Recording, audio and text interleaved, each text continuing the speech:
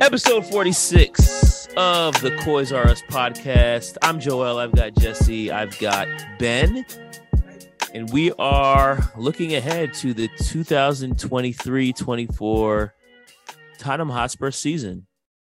Before we get into looking ahead, we're going to take a quick look back because right before we started recording, we were talking about the prospect of Kane leaving and talking about what we would do with the money. And we had a whole conversation about what we did with the money after we sold Gareth Bale back in, what year was that? 2013? 2013, yeah, September 2013. 1 was the official day of sale. And Jesse found an interesting statistical tidbit in regards to what happened, or I guess what was the conversation about his best season, was it? Yeah, just started looking at some of those guys, and I was trying to remember which names. Eriksen was obviously the best player of that group, but Nasser Chadli, second on the team in goals in 2014-15, had 11 in the league, second to Harry Kane with 21. Eriksen had 10. Nobody else had more than 3. I was watching every game, but I still couldn't remember. I can't remember one Nasser Chadli goal, like, of note. Like, I feel like I can remember goals for I remember there guys were 10 goals. years ago. Yeah. I heard there were goals, but none of them were memorable enough. And I definitely do not remember like Nasser Chadli hat tricks or like getting a few braces. And it's like, those must have been just sprinkled very lightly to the point where we can't remember them. Must be. We have to find that YouTube video for Nasser Chadli. I'm trying. 15. Yeah. I mean, I feel like whenever we talk about the Bale money and how it was spent, it's always this cautionary tale of how, number one, it was not spent well. And I think it's usually used as a feather in the cap of the people who say Enoch and Levy don't know how to spend money. I think that's also a part of the argument for the whole Harry Kane situation of like, if we sell him and we get, 100 million pounds, what's going to be the value of it if we don't spend it well? And like, even before we started recording, we were having the conversation about like, every time we've had a big money signing, they typically have not panned out the way that we wanted them to. A lot of the players that we have like really worked out were like, Dele Alli for, 5 million pounds, or, getting Kulusevski and Bentancur because Juventus just didn't want them. Like some of the players that we spent money on, the Davinson Sanchez's, the Tanguy and Ndombele's, have not worked out. And I mean, we'll have a conversation about the incoming transfers that we've had so far. But Ben, you were gonna say something. Yeah, no, I just, as you were saying that, it made me think, who is our best high dollar signing? And I know that can be, subjective, but who is our most expensive signing that's actually gotten close, at least, to expectations? I mean, Cuddy and Theory? So far, probably. Yeah. How much did Hugo cost? He was not that much, I don't think. I mean, goalies are not that expensive anyway. Right, it was so long ago. He was another one of those ones that I think people were surprised both that he went to Spurs and that he was only as much as he was. Like, all right, here, I'm pulling up the top 10 here. So he's not even the top 10. But let's go. So number one is Ndombele, 62 million. So these are euros. So 62 million. Richarlison for 58. Romero for 50. So that's probably a pretty good shout. Madison. So we'll see on that. That one matters was what, 40 million pounds. So in euros is probably euros. Okay. Pedro Porro, 45. Jury's out on that one for sure, especially with the change in system. Sanchez for 42. Man, number 7, Sissoko. Sissoko got battered, and then it all of a sudden became like a weird like folklore hero for the team. And then that's what's happening right now with Emerson, right? That's almost exactly what's been happening with Emerson too. Lo Celso, it says 32 million. That doesn't sound right. I thought he was closer to Tanguy prices. Lo Celso was the player that we bought after we didn't want to spend the money to get Bruno. Yeah. Yeah, and at the time it was like, yeah, well, they're going to be fine with either one. They'll both work out the same. I mean, it's just like, real Sophie's choice. No, they have to pick from gold and platinum. Like, you're going to be fine either way. Obviously, that's not been the case. But oh man, like this Lo Celso recovery arc would be unbelievable. Everybody was talking about this with Nabele too. So all of a sudden it's flipped. It seemed like Lo Celso was destined to leave. Everybody thought he was going to leave a month ago. So yeah. Seems. I mean, I'm not buying into it, but that was Celso jersey I bought 3 years ago. I could finally wear it again. Maybe could be back with people will know what it is. It might be in a different number, but who knows? Yeah. I mean, I will say, I do feel like there's a very good chance. I mean, even I don't know if this was with you guys or with a different group chat, but having a conversation about like who's supposed to be Maddison's backup this season. And Gio.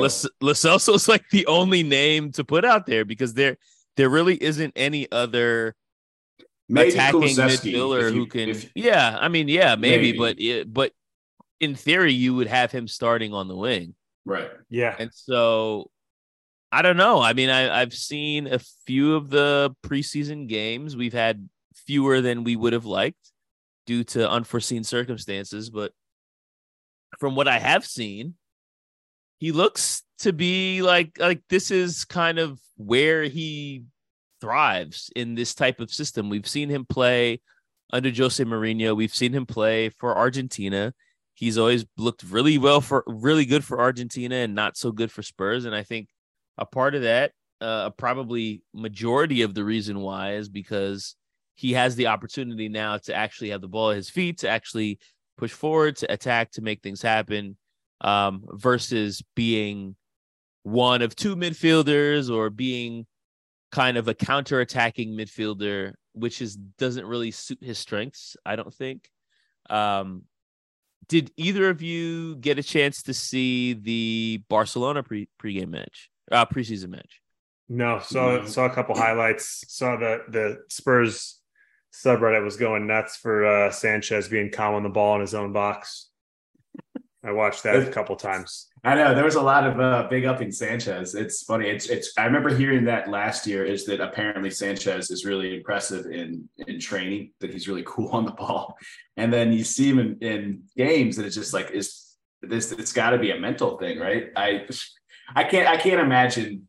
I don't know.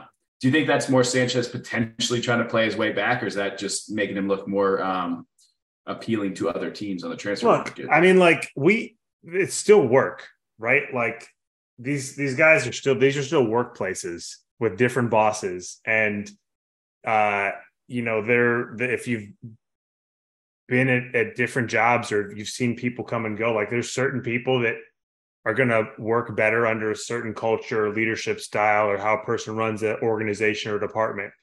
And there's other times that you're not, like whether it's style of play or those kinds of things, but there's like super oversimplification. But like you've seen, like you've had bosses that you've enjoyed playing for that you're going to also not only they motivate you more and the style of play is going to fit better. So maybe that's what it is. Of just like, what the thing that comes to mind, like one man's trash, other man's treasures. Maybe some of our trash players are actually going to be treasures because we have such a different system and approach now that like these guys might fit it better. So it was just so negative. And if Davinson, I'm not saying he is, but if he's a guy that needs a carrot more than a stick, it was all stick for like 4 years. Plus COVID too much stick. Yeah. And like these guys are also like, for the most part, 19 to 28 years old. Like, yeah.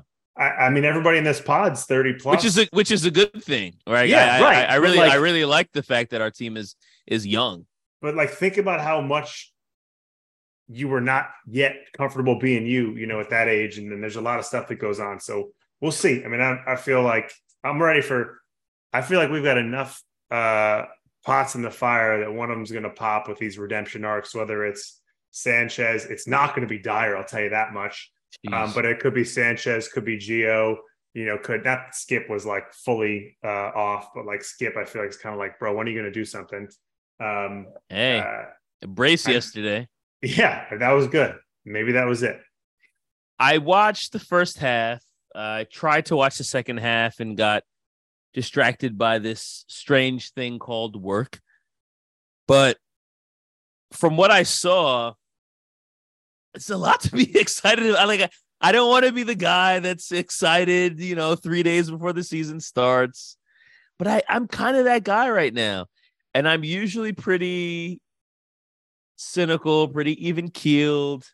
And I'll also preface this by saying, by no means do I believe that we're a top 4 club. I know there's a lot of Spurs fans spouting that right now. Yeah, we should push for top 4. I don't think we're there quite yet. I think it's going to take a little bit of time. I do see us still conceding a lot of goals, but still fewer than last year. But I think what's excited me about this season is the fact that we're actually trying to score. We're actually trying to hold possession. There's just a lot more action on and off the ball. There's more players in the midfield. A lot of the things that we've been complaining about over the course of the past couple of years, I feel like Ange has been the antithesis of those systems and ways of thinking. And even the second goal that Skippy scored against Barcelona was it was like prototypical Ange Ball, getting the ball out into the wing, Ivan Perisic in the channel, players crashing into the box, creating space where you're pushing the center backs into the goalie, having space for the midfielders to crash in and score goals. And that's exactly how Skippy scored. And even if he hadn't headed it home, there were probably 3 or 4 other players standing around in the box ready to bang it in. And that is a formation that I have not seen for years with Spurs. Just that sense of creation, that sense of pushing forward. And frankly, we lost the match. Yeah, I know it's a preseason game, so it really doesn't matter anyway. But they didn't really even start scoring goals against us and we didn't start conceding possession until we started rotating and we were playing, Alfie Devines and Dane Scarlets. And we walked into that game with a B squad anyway. Romero didn't play. Sonny didn't play.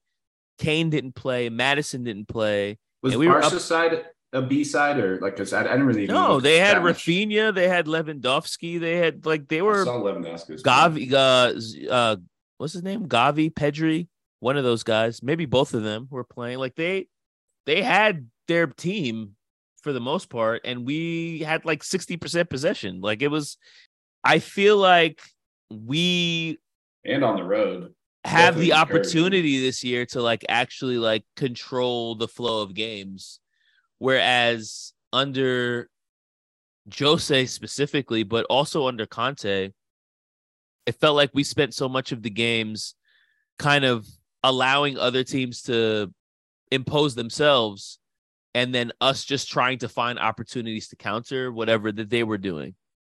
But we very rarely imposed our own methods onto the game. And so seeing us do that away at Barcelona just made me feel okay, this is a team that at the very least is going to be fun to watch. Speaking of Davinson Sanchez specifically, he did have a pretty strong game, which was surprising because you're not expecting Dav to ball out against Barcelona No, away. just ever. You could have stopped there. I never expect him to ball out. I'm still not sold on Dav. I still think that he probably needs to be sold. But it was a good showing by him. If you think about the kind of the players that folks have been down on, I think Lo Celso has a real shot at being a part of this team.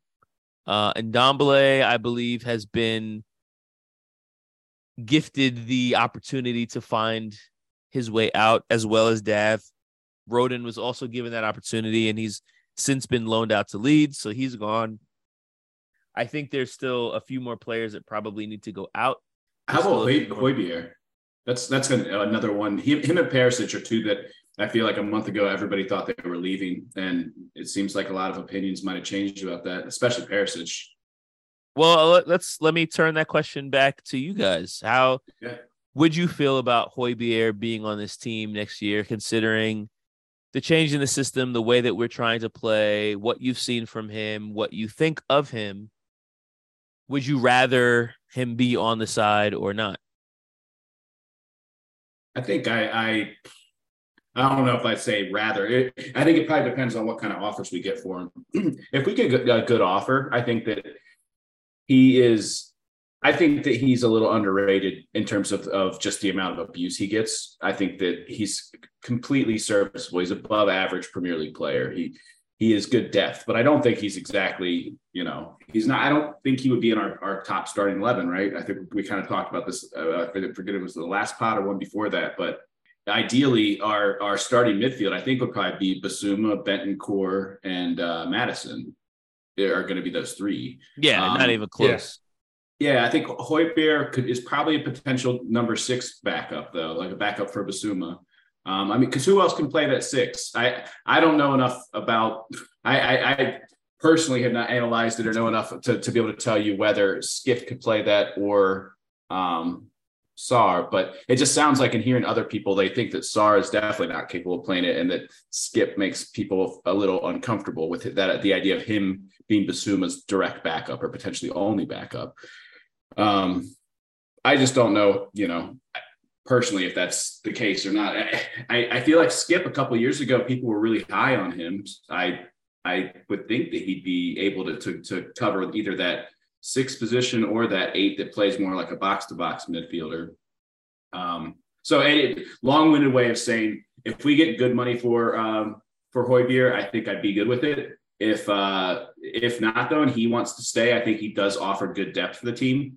It's just a question of how much we're going to need that this year without all the other competitions. But Basuma's also had injury issues. So, it would be nice to have that, a little bit extra cover there. And then for Perisic, I guess kind of the same thing. I don't imagine anybody's going to offer very much, if anything, for him. It seems like that would be more like a mutual parting from the contract. I don't really know, but he seems to really flourish as a winger. He's 2-footed. He seems like he'd be a great guy to come off the bench to start putting some balls in the box if you're trying to get a late goal. So I think I probably would say let's keep him unless there's any reason that Postecoglou does not want to.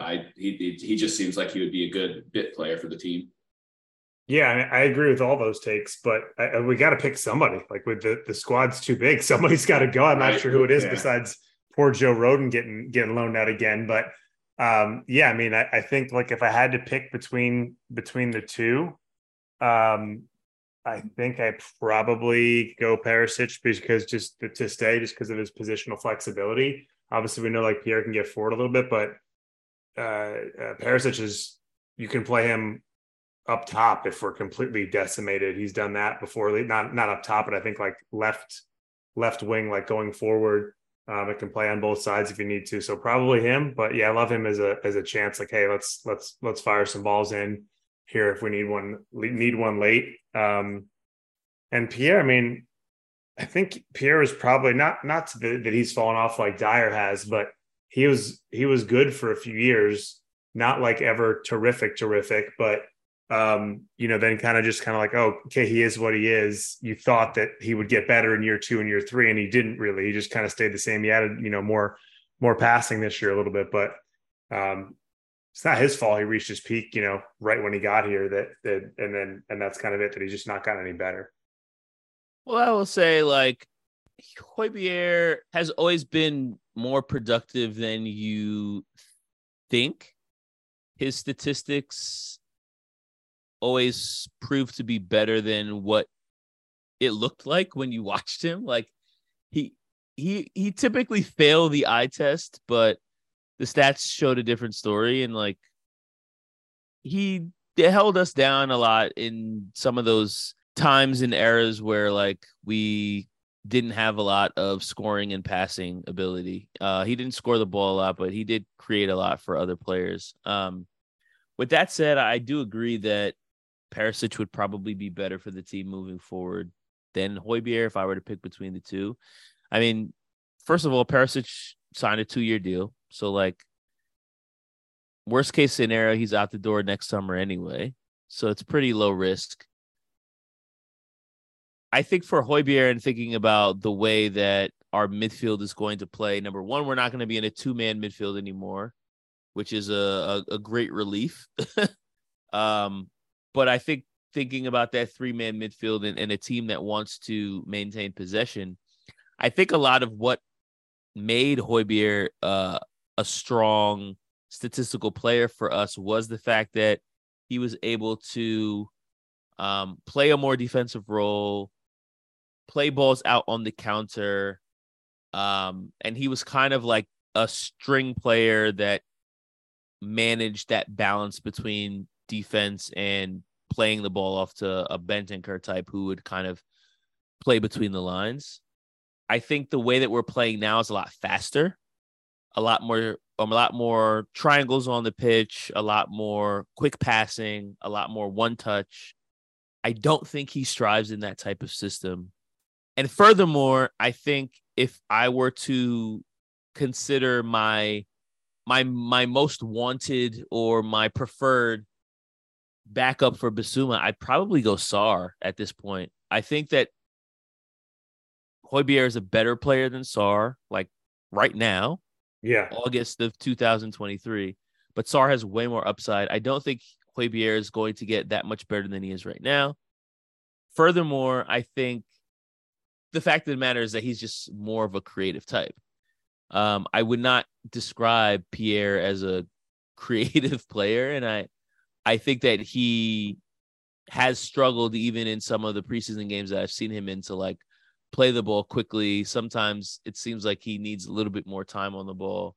And if we're trying to play quicker, like I think he might struggle in all of the same ways that someone like Lo Celso might flourish. So when I was saying earlier that if we were to have our preferred starting three with Basuma, Lo Celso, Basuma, Madison, and Bentancur eventually, who do you think then would be the backups for each of those positions? Like who would be, like you were saying, Sarr potentially is that number 6. And then I think we agree Lo Celso would be the backup for Madison. Who would, I guess, between Skip and Sarr, between the other number 8 and the number 6. I mean, I'd like it to be Sarr. I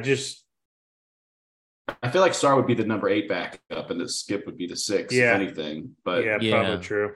Yeah, that makes sense. Yeah, and they're still in Ndombele. Don't forget him. He's the backup. We have not seen him play a single minute in the preseason, but I think he has a knock that he had been nursing, and that kind of disallowed him an opportunity to prove himself. The last thing I heard about Tanguy was that he had been given the green light to kind of find a new home. So I don't think we'll be seeing him play this year under Ange. But there is a lot to be excited about outside of Tanguy and outside of the midfield. Wait, how about this? Do we get more though for Tanguy or for Big Dave, Davison Sanchez? Which one is worth more? Ooh, I would. I mean, that's actually a pretty good question. I would assume that Ndombele would be worth more, but I really don't know. Like, I really think it depends on who the team that's coming in for them is, what they've seen and how bad and what needs they have. Because, like, I think both of them could be good players. I think they would need a very specific setting to kind of like do well.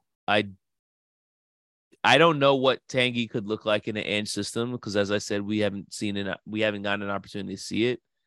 Dav looked good yesterday against Barcelona, but like that's not a player I would want playing minutes this season for the most part. I feel like he probably would need to go outside of England to really do well. Yeah, and I think I was thinking they're like probably 15 million a piece. I'm looking it up now. So according to Football Transfers, Tanguy is worth 14 and Sanchez is worth 19. Well, there you go. I was thinking 15 to 20 a piece, but I don't even know if we'll get that.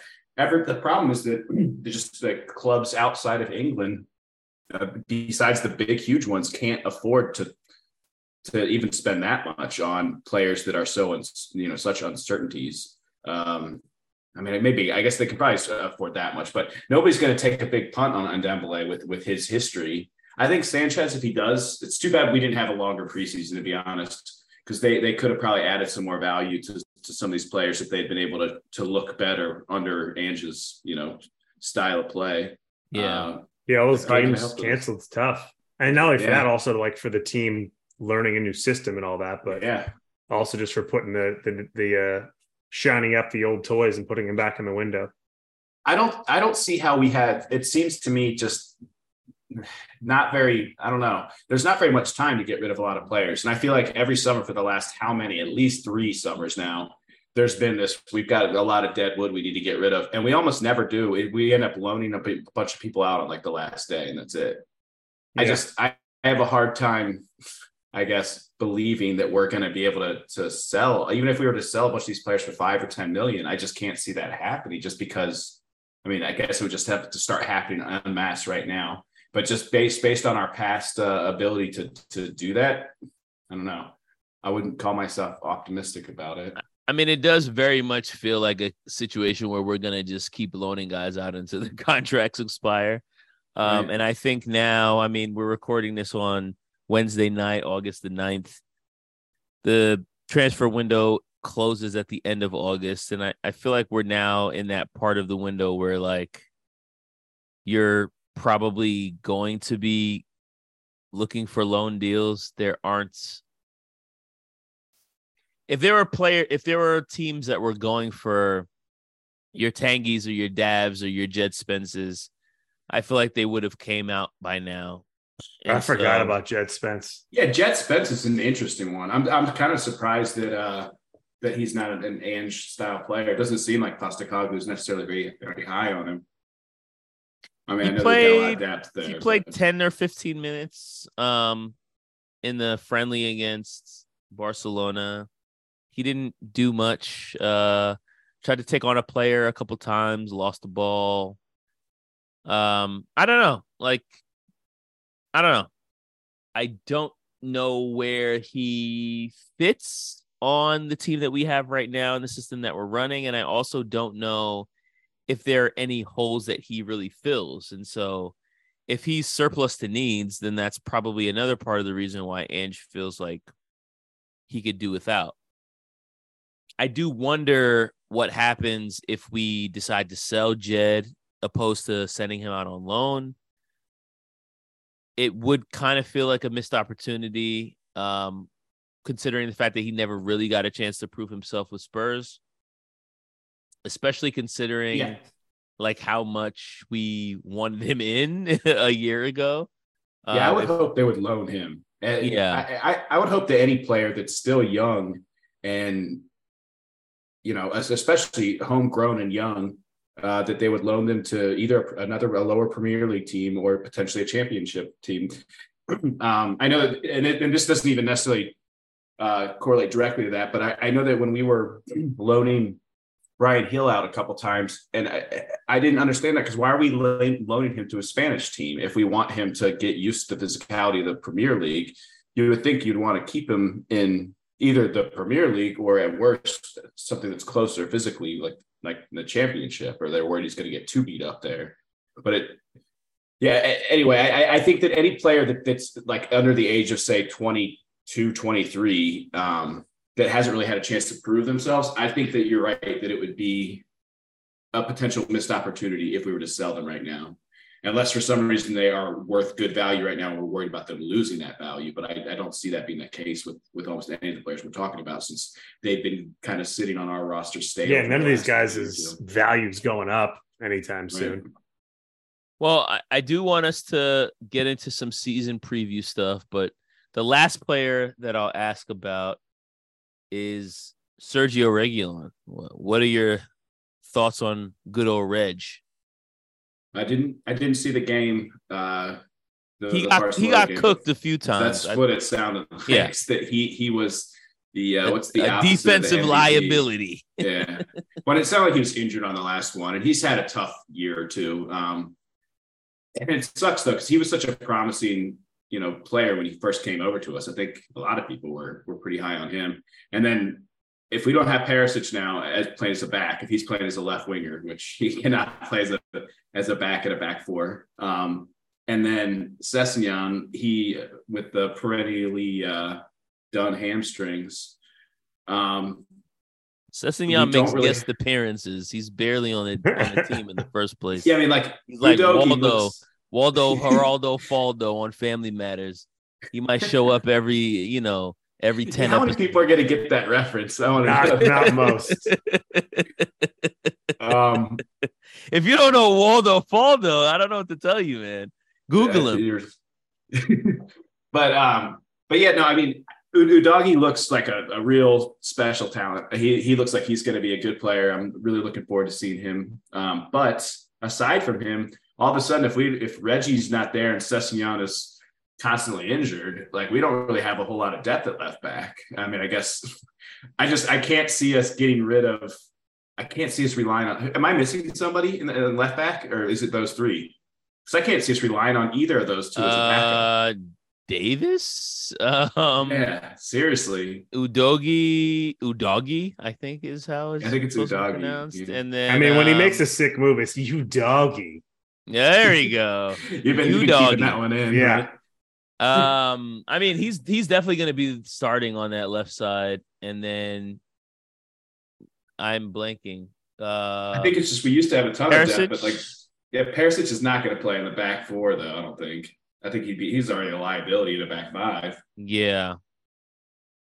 Yeah, I don't know. I'm blanking. Ben Davis. Yeah, I think it'd be Ben Davis. Yeah. All right. Well, looking ahead, it's like I said, Wednesday night as we're recording this, maybe probably Thursday by the time you listen to it. Our season starts on Sunday, believe it or not. Sunday. We've got a few players in. Mickey Van de Ven was announced this week. Backup striker Valise was announced. We got Manor Solomon. We got James Madison. We got, who am I missing?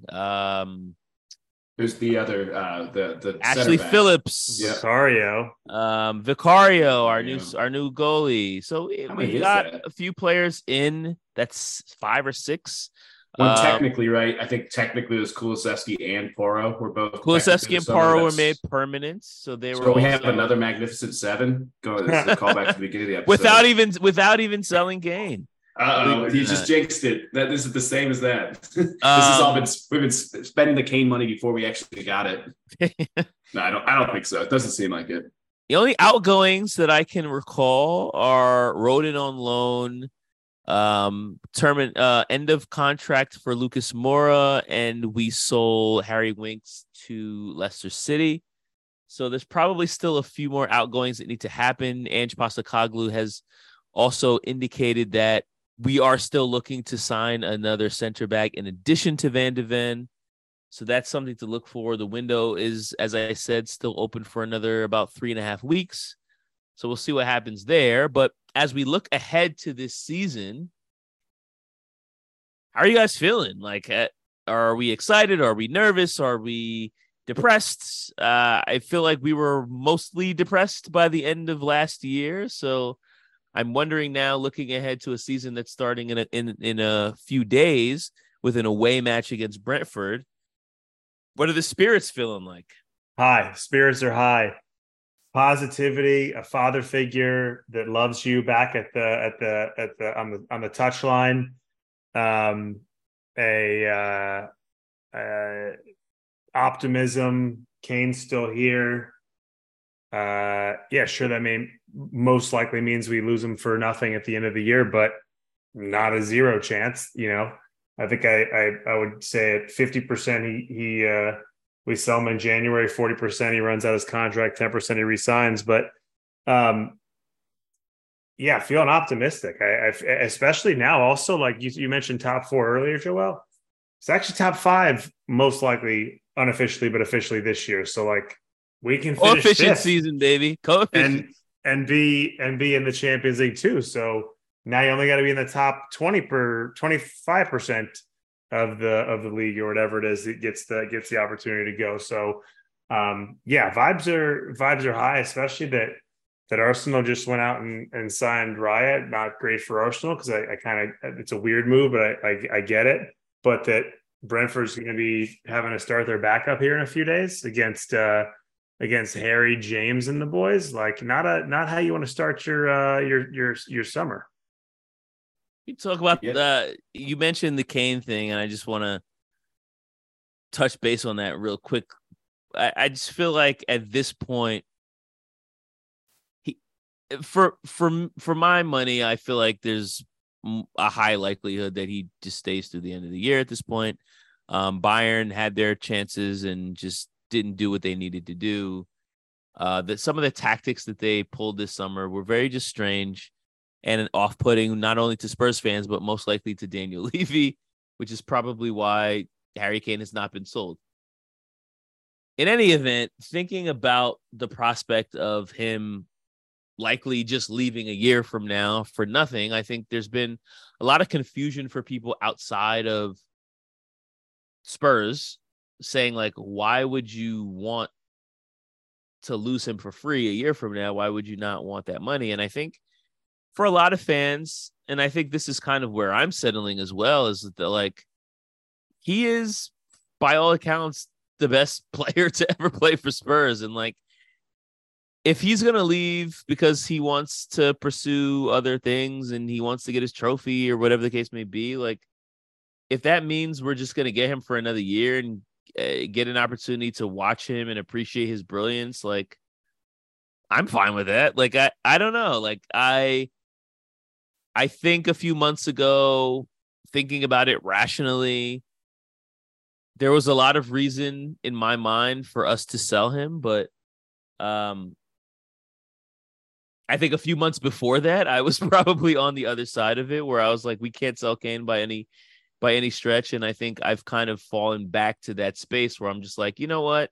If this is going to be the last year that he's with Spurs, like, let me just enjoy it. Like, it's not my money anyway. And so, like, at the end of the day, you know, we started the pod by talking about the fact that Spurs have not had a great history of spending a lot of money well in the first place. So, like, whoever we end up buying with the money that we would have sold Kane for would not amount to him anyway. And so at the end of the day, like, if that means we're going to get another run at it, another stab at a trophy or two or three, and another chance for Spurs fans to enjoy watching Harry Kane, one of our own, then, like, give it to me. I would rather him stay for another year than see him go this summer. And maybe that's goofy, but so be it. Yeah. And I think it's hard not to kind of yo-yo back and forth on that, because I felt the same way. And I think it's because every time I go one way or the other, it's kind of a 60-40 proposition either way. Like, I'm always, it's kind of like a head and heart thing. Like, your rational, logical part is like, you probably should sell him and get the money if you're going to get that much for, 1 year worth of this player. But obviously, it's like you said, he's probably the greatest, player ever at our club. We've gotten to watch him his whole career. He is still seems to be, at or close to his prime. Definitely will enjoy him being here for another year. I'm with you. It's not our money. They know their budget better.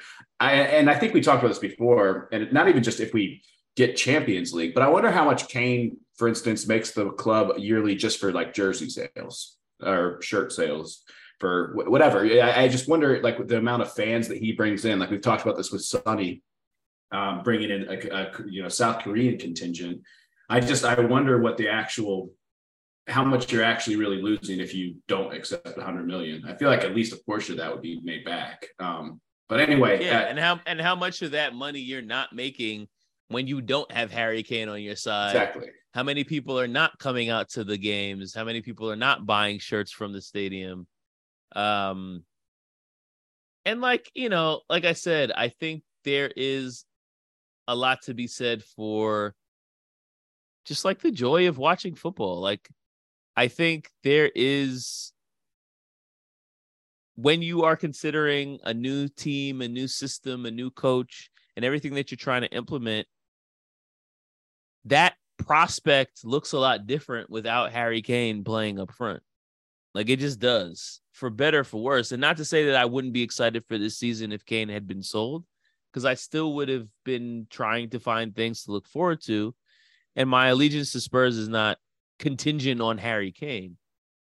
But I think the prospect of this season looks a lot better knowing that Harry Kane's going to be available to bang in goals. I mean, we saw him score 4 against, what was that? Shakhtar Donetsk about 5 days ago. And like, well, to Jesse's point, also, it's not out of the realm of possibility that he resigns. You know, that we actually do have a good year, that he is happy with what he sees, and that he does resign. I mean, so you're saying there's a chance? Yeah, exactly. I wouldn't say it's super likely. What were the odds you put on that one, Jesse? I said 50% runs out his contract, 40% sold in January, 10% resigns, before the end of the season. Yeah, I could see that. Well, that's actually a pretty good segue, because since we're sitting here giving our predictions and our percentages, last year we did a series of videos that we posted on our social media pages that kind of gave our predictions and thoughts about next season. So as we think about the upcoming year, the upcoming Sunday against Brentford in the season at large, this is going to be our last podcast before the season begins, and wanted to give everyone on the pod an opportunity to kind of think about what they are looking forward to for this season, what they're predicting from the team, and I guess the exciting players that they're looking forward to seeing. So I guess to start us off, last season was, by all accounts, a dumpster fire. Finished 8th, the worst finish we've had in a decade. And I think a lot of the pundits and predictioneers have been pretty much writing Spurs off to finish around the same space next year. Somewhere between 7th and 9th is pretty much what I've seen from everyone. So I am curious to hear from you all. I guess a 2-part question. Number one, around where do you see us finishing this year? And more importantly, I guess the second part of that question is, what would be the lowest position that you would still be okay with? Oh, good question. I think we're gonna contend for top 4. I think ultimately we'll probably. Oh, there we go. Just jumping on out there. I think it'll probably take a little bit to get going. But I mean, there are other teams that are in similar circumstances. Like Liverpool does not look unbeatable. Chelsea, we saw what happened to them last year. Man United, I mean, Newcastle, they're going to be in European football. Brighton's going to be in European football. There's going to be a lot of congestion that they're not really used to. The only team that I can see just doing what they always do is City. Not to say these other teams couldn't stick up there, but it wouldn't surprise me at all if we were to compete up for that top 3, 4, 5 spot, 6, whatever. I think I would probably go like 5th is what I would say. And that might be slightly optimistic. I think that we are going to have to remember to be patient this year. I think that it will be a little bit bumpy. There's a chance that we will be 10th or even in the bottom half of the table, say around, I don't know, November, December, like not quite at the halfway of the season. I still think it could take a while to click, especially defensively. I mean, you already brought this up, but we have, let's see, a new defender coming into a new league that's what, 2021? Is that how Van de Ven is? Yeah. And then he's pairing with probably the most rash defender in the league, who is used to playing in a back 3 for the last few years. He's going to have to calm that down. He can't keep doing that stuff. And then if we play Porro on the right wing with Udogie, 2 extremely attack-minded, I think Emerson will have to play back there if we're having Udogie on the left side and Romero that goes wandering. So I'm a little worried for that part of it, but what I'm super stoked for, obviously, is just for it to be fun to watch again. I just think it's going to be so much more entertaining to watch this year. I am optimistic that in the end we'll finish pretty close to where we normally do in that top 6 type area.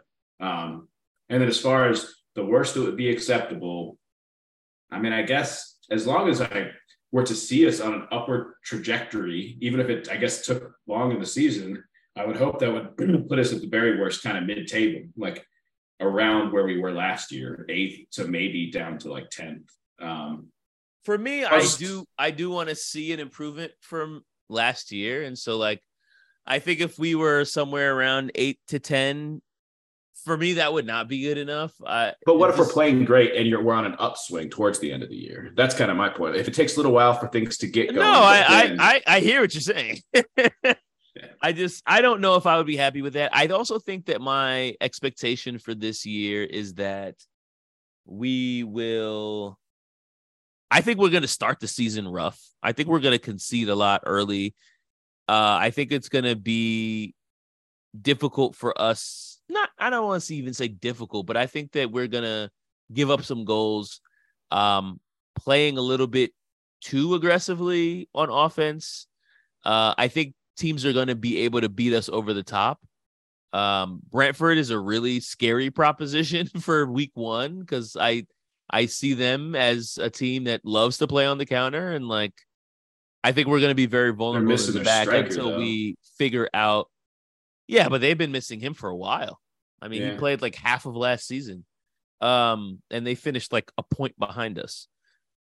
Anyway, I think for me the expectation, I think top 4 is a little ambitious.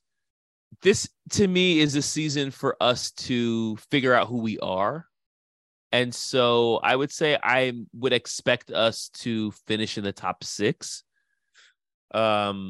In terms of like the lowest that I would be okay with, I really just want to see an improvement from last year, and we finished 8th. So I think if we finish 7th, I'd probably be okay with that. That's not a huge gap between my expectation. But I think that's a part of why my expectation is directly related to what I would be okay with, is like, I'm not expecting us to finish 3rd or 4th. But when you say okay, do you mean like that if we finish 9th, you're demanding Postecoglou's termination, or you're like, obviously? Well, no, I mean, 10th, in terms of like, if we finished 9th, I would say we had a bad year and it was worse than last year. And I'm actually not really sure how I feel about what we're doing. Because like, if we're playing great football and we finish 9th, then like, to me, like, we're playing losing football. And so like, I don't know how confident I am about that next May if we finish 9th, opposed to I'm seeing some improvement. We're not leaking as many goals as we did last year. We're winning a few more of those games that we would have lost last year, like, you know, the Everton in the 90th minute type of nonsense. Like, if I can see that improvement, it should also reflect in the table. And so, like, for me, if we're finishing 9th, it's very unlikely that I'm going to also feel like we're improving as a squad. Like, I don't see that personally for me. And so, like, I think even if it's a place better than last year, like 7th is probably the lowest place that I would still feel pretty good. If we finish 8th or lower, I would probably have some concerns, some pretty big concerns. I'm going to be in a similar range here, I think, with a lot of you. 5th, I think, is where we're going to be, which would be a Champions League position. Not that it's going to be an easy one, but I think 5th is going to be where we're at. And then, same. I know that not always, the table isn't always the same, right? Because the year that we finished 2nd, we would have won like 2 other years. Then there's years that like, nobody seems to want to break 70 points. So points also matter, not just position, I think. So yeah, on average, those things kind of even out. But if we're 8th again, but with more points, I'm okay. But just on the simpleness of it, like 7th, I'd be 7th or above to still be feeling acceptable. I think Newcastle is going to be a problem for a while, but like if I'm trying to think who we finish behind and ahead of, I think Newcastle potentially slips out. And I think that's one spot. I don't remember who all was above us last year, but like I'm thinking that City will finish ahead of us. I'm thinking that United will finish ahead of us. And then I don't want to say, but it looked like Arsenal probably will be, pretty good this year. But I don't know. Maybe I guess that puts us fourth. I don't know who else. Liverpool. I forgot Liverpool. Yeah, Liverpool is not going to be as bad as they were last year. That's just not going to So happen. last year, the teams that finished above us were City, Arsenal, United, Newcastle, Liverpool, Villa, Brighton. Those last two really, really hurt. I forgot Liverpool. 2 plus Newcastle. Again, they're going to have European competition. I just don't think they're going to have a hard time this year. We saw that happen with Leicester, and then we've seen that throughout the years where actually, except for West Ham, although West Ham won the Conference League last year, but what place did they finish the league in? Yeah, 14th. They kind of they started just concentrating on that. I just think it's really tough for teams that are not used to Europe to all of a sudden have that many extra matches. Yeah, so fifth, seventh. And I'll start the next round. I do think we win the Carabao or the FA Cup. Oh, we're so making casually there. We're making a silverware prediction. You're going to break a 15-year drought or whatever it is, and you're just slipping it in there. Oh, by the way, Postecoglou won a treble last year. He didn't come here to not win trophies. Got to get a little taste early on for the big mate. Sounds like old Jesse's back. Well, Kim was not able to join us today, but she did leave us with a little bit of her thoughts and predictions for next year. Hey Spurs fans, Kimmy from the Coys Are Used podcast. Just here to give some of my predictions for the season. When it comes to our finish in the table, I think we're going to end up finishing 5th. I think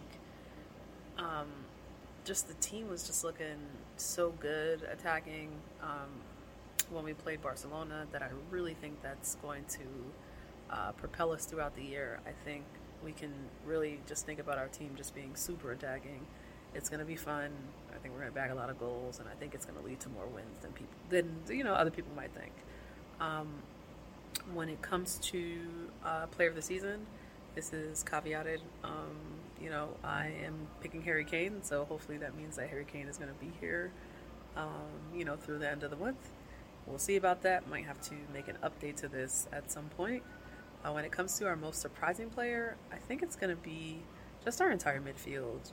I felt like last year, at times we thought our midfield kind of let us down. We didn't get enough goals out of midfield. Maybe our midfield didn't have enough assists in them. And I think this year, just Basuma, Skip, when Bentancur comes back, James Maddison, I think our midfield is just going to be vastly improved. And I think them attacking, we're going to end up seeing a lot more goals and assists coming from our midfield. Next up is, do I think we'll win a trophy? And I am going to say yes. I feel like Ange really takes the cups seriously. And so I think it really could lead to us winning a trophy this year. And we don't have Champions League as well, so that should make it easier for us to focus on the cups. And lastly, my score prediction, one of my least favorite things to do is predict scores, but I'm going to go with a 3-3 versus Brentford on Sunday. I just think our defense is not yet going to be where we want it to, but I do think we'll end up bagging a lot of goals, so it should be fun. So looking ahead to next year, I know we did this last season, but interested to hear a couple things. Number one, who would you predict to be our player of the year? Number two, who is the player that you're most interested in watching, either because you think they'll be the most surprising player or just because you're really interested to see what they have to offer? And I'll go first here because I think this is a really lazy pick. It's lazy, but it's Harry. He is everything. He is the first player that you think of when you think of this club, with reason. He always seems to find new ways to improve, which is crazy because I feel like he came out like gangbusters. People were calling him a one-season wonder.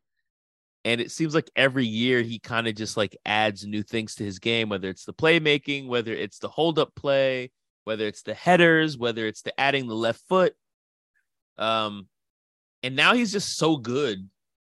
I feel like he's now in a system where he can create for others, but he can also just like sit in the box and score poacher goals. And I think like I'm really just excited to see what that looks like for him. In terms of the player that I'm most excited to watch, there's so many options this year because I feel like we're just playing a more exciting brand of football. And so I don't know. It's tough. I'm a little torn between Kulusevski and Udogie. I think Kulusevski's due for a resurgence. He looked really bright in the match against Shakhtar. And I think like last year, hopefully it was just a down season, and hopefully like he'll have an opportunity with a lot more possession this season to kind of like kick on. And Udogie feels like a player that like we hyped up, we waited for him to come, and then he came, and like obviously we only had a few preseason games, but based on what we've seen from him so far, he seems to like really be living up to the hype. And so I'm excited to see how that plays out. Yeah, it's hard not to pick Kane, obviously, but we keep it interesting at least. I think Madison has a good chance to be player of the year there. So I always have a extra fondness for a creative midfielder, a creative attacker in general. I should have said him for the player I'm most excited about, actually, because he's up there with that. Yeah, I'm really excited about him. Yeah, and then. As far as players I'm most looking forward to watch, Madison would definitely be up there, and Udogie would be up there for me too, or Udogie. Let's see, who else would be in that list? Udogie. You know what? Actually, I'll go with Basuma for this one because I'm curious to see after he came in pretty heralded last year. We thought we were getting a midfielder that was one of the better ones in the Premier League for several years at Brighton. And I just don't think he fit Conte's system. Had some injuries. We heard a lot of talk early on in this offseason about him. And then I guess I got to pick just one more, just a shout out. We talked about this already, but Lo Celso. I'm very curious to see if we can have the Lo Celso Sans here. Is this the Lo Celso Sans? Is this the year that Gio gets his own chant? Could it be? You never know. You never know. I think I really think he could do something this year. So I'd love to hear the South Stand just singing Gio's name. That would be truly amazing. And while we're at it, we need to come up with a Emerson Royale chant. I'm just putting that out there. I think a lot of great takes so far. I put my MVP. I'm just gonna pull for him. A guy that finds his own joy, but I think is going to just be rekindled that he's going to be playing on the front foot. Not that he ever wasn't, but playing for a manager that is his son bounce back year. I don't know what exactly, but Sonny bounce back year. I feel like he's going to be the MVP. And then player I'm the most excited to see. I mean, like Madison's one of those guys where every once in a while, like your team that it just feels like he just would cut us up, and having him, be able to play for your team, it felt a little bit like Johnny Damon when he joined the Yankees. Not that it was big of a rival, but it was like a guy that I was just like, man, this guy always performs against us. He just seems like such a perfect player to have for us, and then like having him now, so super excited to see him. But I think. I guess this is the second year I'm going to go on him, but like Decky came in so hot and then started well in at least game one last year and then fell off. And it seems like a lot of the stuff that I've been reading, and maybe we forget about him because he's been here for a year and a half or whatever, but it seems like he might be having a resurgent year. He's still how old? 23? Yeah, I believe so. Yeah, he's still very young. Well, there's a lot to look forward to. There's a lot to be excited about. I think the last thing to touch on before we go is to make some predictions for this upcoming match against Brentford. We did a woeful job of predicting games last season. I'm looking at last year's record. What we did for the record is we were actually keeping track of all the predictions over the year. And so what we did was, if you called the exact score correctly, you got a win, which was 3 points. If you called the correct result, you got a draw for 1 point. And if you either got the wrong results or, well, if you got the wrong result, it was obviously just a loss. It looks like, what did we end up here? Because I at some point we stopped making predictions because the season was going so poorly. It looks like Jesse and I tied on 19 points for the season. I only had 2 correct scores with 13 draws. Jesse had 3 correct scores with 10 draws, and we finished with 19 points apiece. So going into this season, I'm already expecting our predictions to be awful because we did not do a great job of it last year. I think last year was also just wacky and very difficult to predict. Tough year. But we're pushing forward. We have faith in ourselves. We have faith in our skills. It'll be more fun to not just keep predicting 2-1 at least. And that's true. Optimistic. This is the team that's actually going to try to score goals. And so is there anyone so bold as to set us off with the first prediction of 23-24? Yeah, 3-2. It's going to be an open game. I think we go down 1-0 and then back up 2-1 and then 3-1 and then a quick second goal, and then we're holding on there towards the end, and it's just breakneck back and forth. How many points does Jesse get if all that happens? So that's got to be a 6-pointer, right? It's a bonus, yeah. Extra points for the correct run of show. I'm actually going to go with a 2-2 draw, which I don't think I'll be upset about either. I mean, I think for this first game, I could easily see us losing this game away to Brentford, to be clear.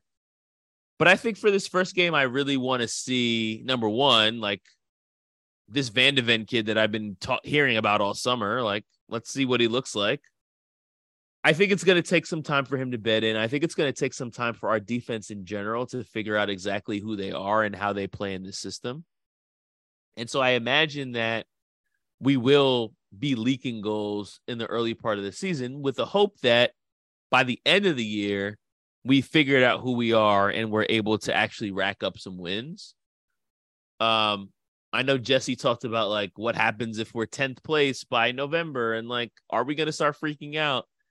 And I really hope not, because I do think that we can afford to start the season a little touch and go, as long as we're showing signs of improvement and we're able to finish the season strong.